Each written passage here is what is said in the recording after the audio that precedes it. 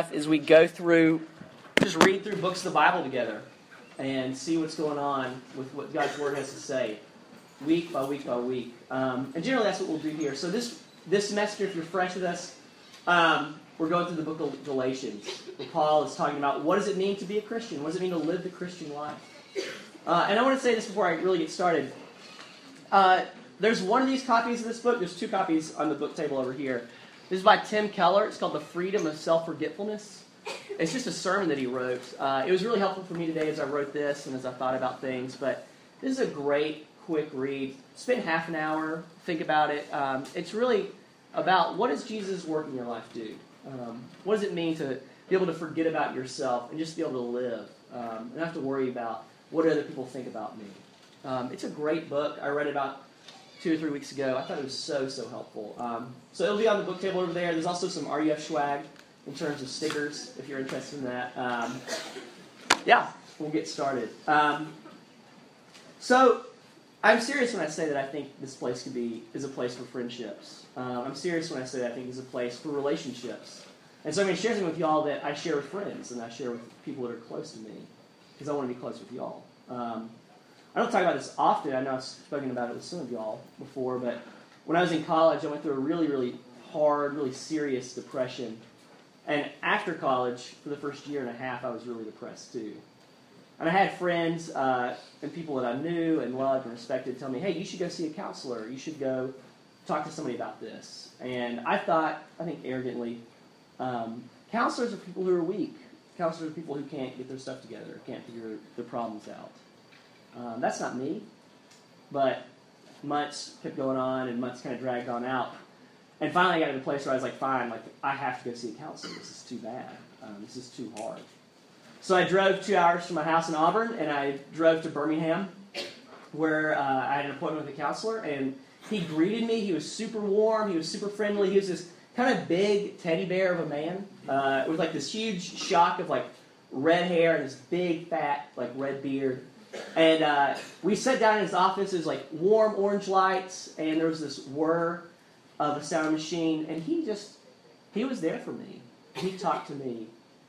And I told him things that I never told anyone before in my life. I told him things about myself that I didn't even know about myself, but which were just impacting me in really profound, really powerful ways. Things like, I never thought that I was worthy of love. I hadn't known that before, but that was really what I was operating out of. And the way that impacted my walk with God was that I thought that there were all these ways that I had to serve Him in order to be His son. Or there's all these ways I had to serve Him in order for Him to like me. Or for Him to finally kind of sign off on me. And my counselor, just week by week, just kind of broke those things down and helped me see that I was really God's son through faith in Jesus. That Jesus had given me all these things for free. This beautiful relationship with God. And that I was living out of a place of real slavery, but really, in truth, I was His son. And I can remember going home and just, as I drove those 2 hours back, just bawling in my car and listening to Sufjan Stevens' Vito's Ordination song on repeat. And it was so good. And it was so healing. And what's crazy is that counselor didn't tell me anything up here that I didn't already know. But there was so much in here that I didn't believe. And I tell that story not to kind of trot out my own baggage, but because I want you to know that sometimes you need another person to apply truth to your life. You need another person to help you really believe the things that you say you believe. That can be a friend, that can be a mentor, that can be a pastor, your parents. But I think a lot of times we can feel as though we have to take hold of this stuff in our life on our own. Like, I want to let people know the real me, but if I do that, then what? But on the other hand, if I don't let people know the real me, then what? And you get paralyzed by that fear. And what we need is someone to come alongside of us and not only to speak truth into our lives, but also to create that truth. To give us a sense of place, a presence of really God's work. That you're His son, you're His daughter. If through faith in Christ you believe. What we need is the Holy Spirit. And that's what Paul is talking about here. So now we're going to look at two things. Is who is this Spirit? Who is this counselor? Who is this one who advocates for us? Who is he? And two, how does he work? Who is he? How does he work? I'm sick. I don't feel great, so hopefully this will go all right. If I sneeze something terrible onto Wilson, my apologies.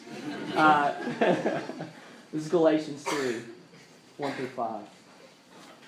O foolish Galatians, who has bewitched you? It was before your eyes that Jesus Christ was publicly portrayed as crucified. Let me ask you only this. Did you receive the Spirit by works of the law, or by hearing with faith? Are you so foolish? Having begun by the Spirit, are you now being perfected by the flesh? Did you suffer so many things in vain, if indeed it was in vain? Does he who supplies the Spirit to you and works miracles among you do so by works of the law, or by hearing with faith? Let me pray for us and get started. Father, you work by your Spirit, and you work by your word. And Lord, you come to us through hearing by faith. And Lord, I pray that you would give us ears to hear tonight. You would give us eyes to see. Lord, we always need you. We always depend on you, even when we don't feel like it, it's true.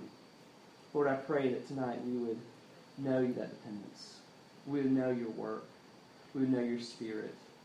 Lord, that this wouldn't just be words on the page, it would be words written on our hearts, by your very finger. Words that would heal us and make us whole, words that would bring us into community, into real relationship, into real friendship with one another and with you. In your son's name we pray. Amen. So who is this Spirit? Let's get started. I don't want to pretend that everyone here believes all these things that we talk about every week, but this is what the Bible attests to, so that's what I'm going to say. But the Christian view of God is that God is three persons, equal in substance, in power, and in eternity. There's God the Father, there's God the Son, and there's God the Holy Spirit. And for I think a lot of us, that the Son and the Father are easier for us to connect to. Like, we may not be fathers, we may not be sons, but at least we have seen a father or we've seen a son. We have a sense of what that is. But sometimes when we talk about the Holy Spirit, we can kind of scratch our heads, right? Like, a spirit? Like, I get father, I get son, but what is a spirit? I think it's definitely harder to conceptualize. But it may be easier to think about, what does the Spirit do?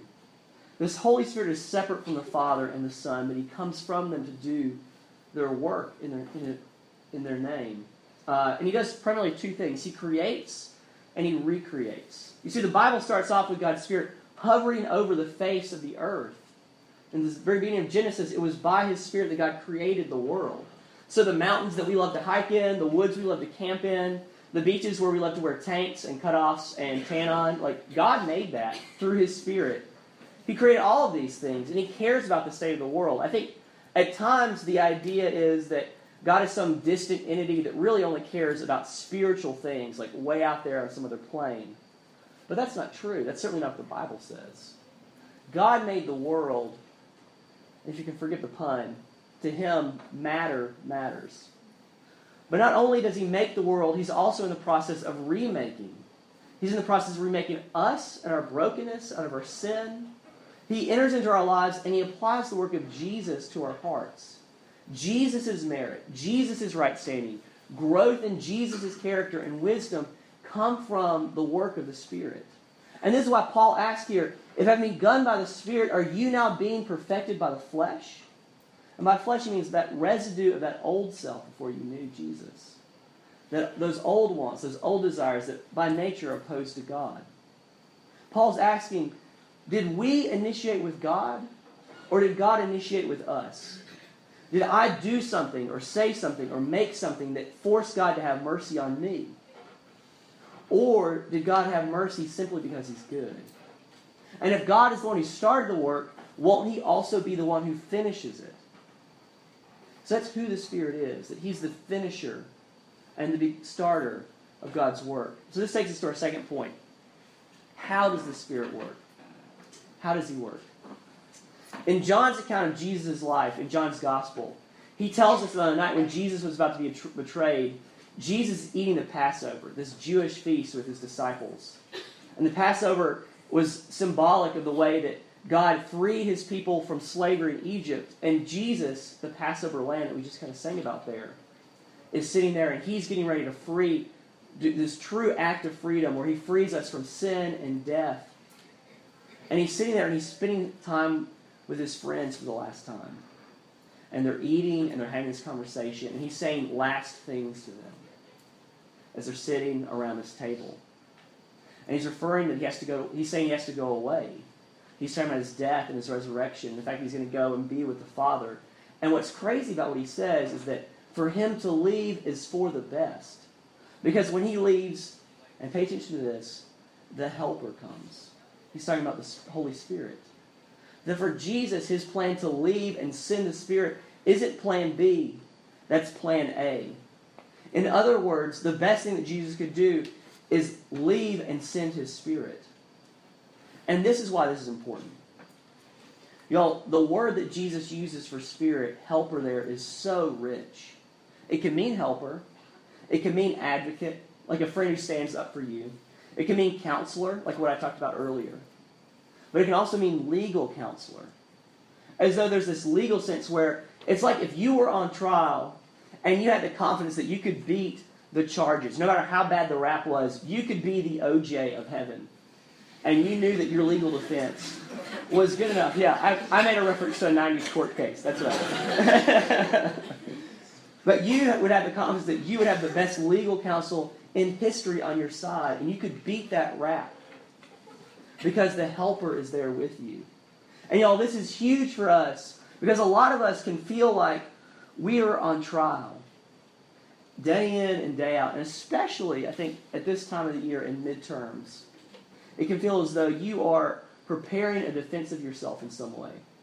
As you study, as you type out that huge paper, that you're going to turn this thing in, or you're going to write this test, and when that thing gets turned in, the prosecution and the defense are really going to go at it. And everything that you've done up to that point will either be providing evidence for or evidence against you. And you'll be finding out if all that hard work will pay off, or if who you are is really worth it. And y'all, this is all of us. This is me too. I remember a couple years ago, I was going to RUF training for the first time as a campus minister. And I was pretty jazzed. I was excited. I won't lie to you. Is jazzed the word people still use? Yeah. I'd been involved in RUF for 4 years in college. Been super committed. I worked as an intern for 2 years.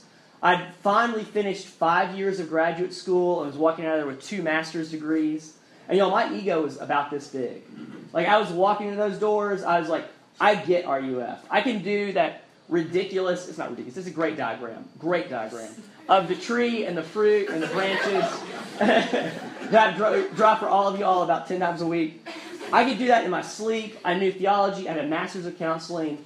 My ego was huge as I walked through those doors and into campus minister training. But what I hadn't realized was that in all those years, what I'd really been doing was preparing this defense for myself, either for the prosecution or for the defense. And I'd really been doing is I've been working to be in as a campus minister. That I'd worked hard, that I'd learned all these things, I'd put in my time, and that when I hoped was that when I finally walked through the doors at staff training, that I would kind of be the guy.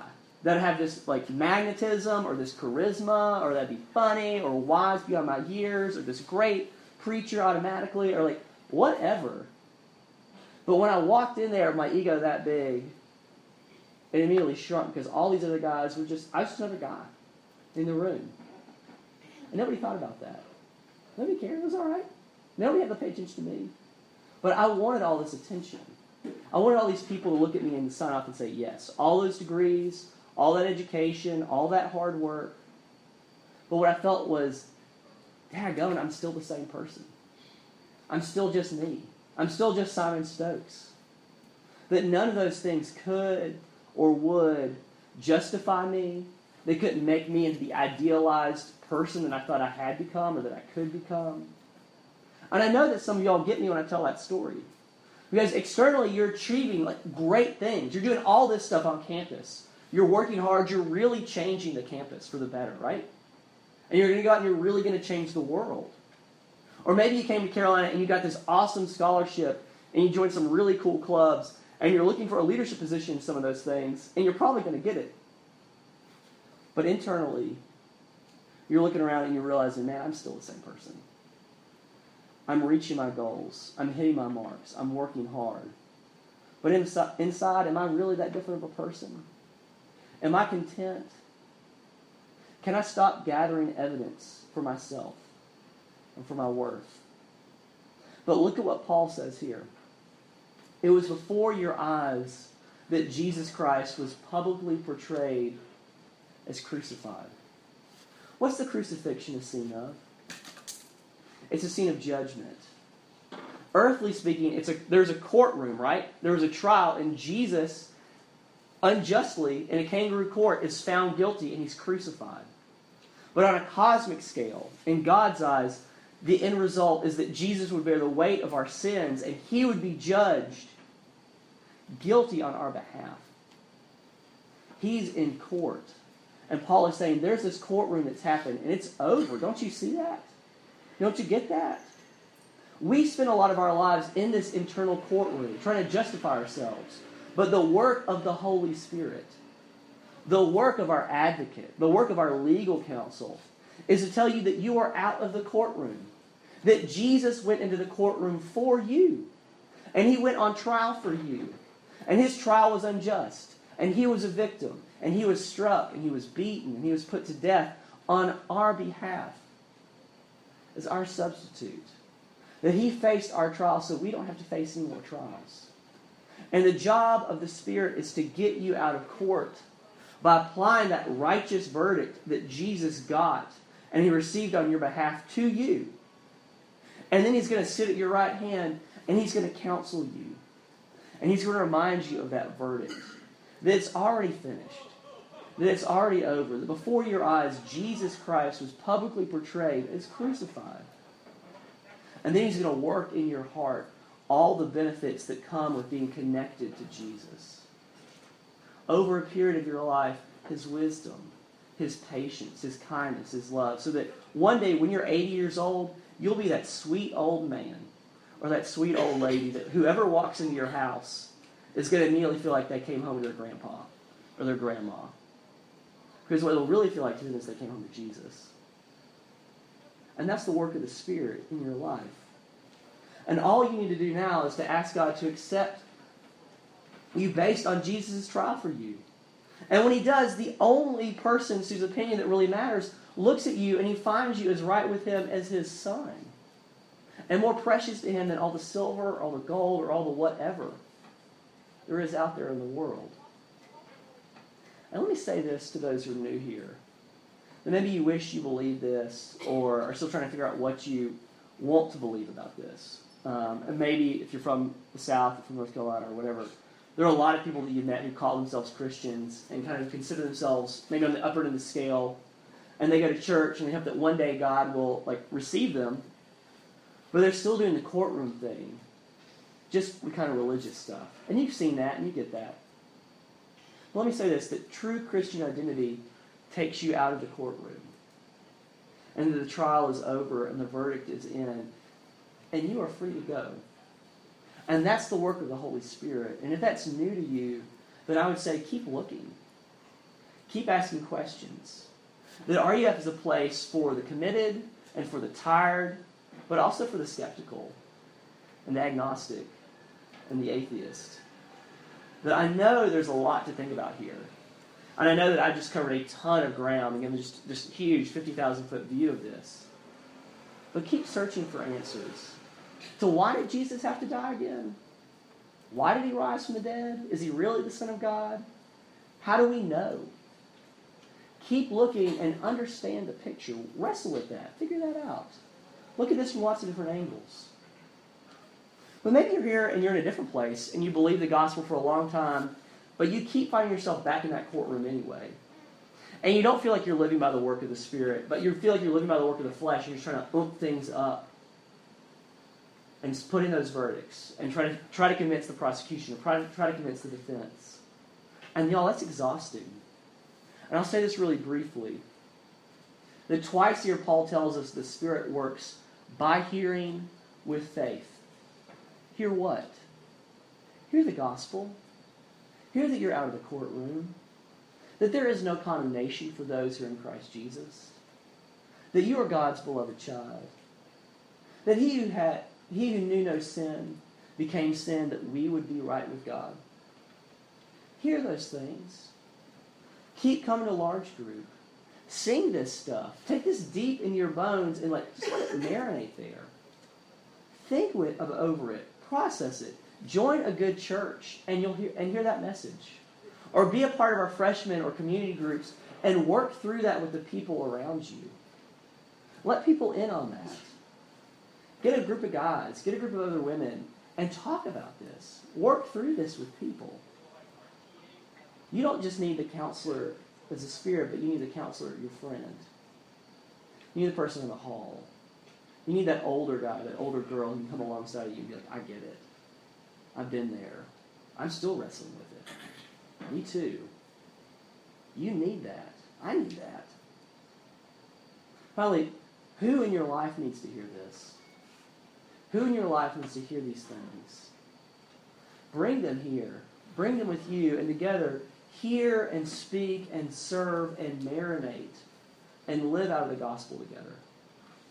And live in this truth and live in this grace and live outside of the courtroom. Because that's what Christ has done for you. And that's what the Spirit tells you. And that's His work in your life. And to be honest, that's the Christian life. So come and live that together. Let's pray. Father, thank you for your goodness to us. Thank you for your kindness and the winsomeness of your Son. That He draws us to Himself through the work of His Spirit, through the work of His Word. Lord, that it's true, that it gives us hope, that it tells us truly what He's done. Lord, that He died on a cross that we would live.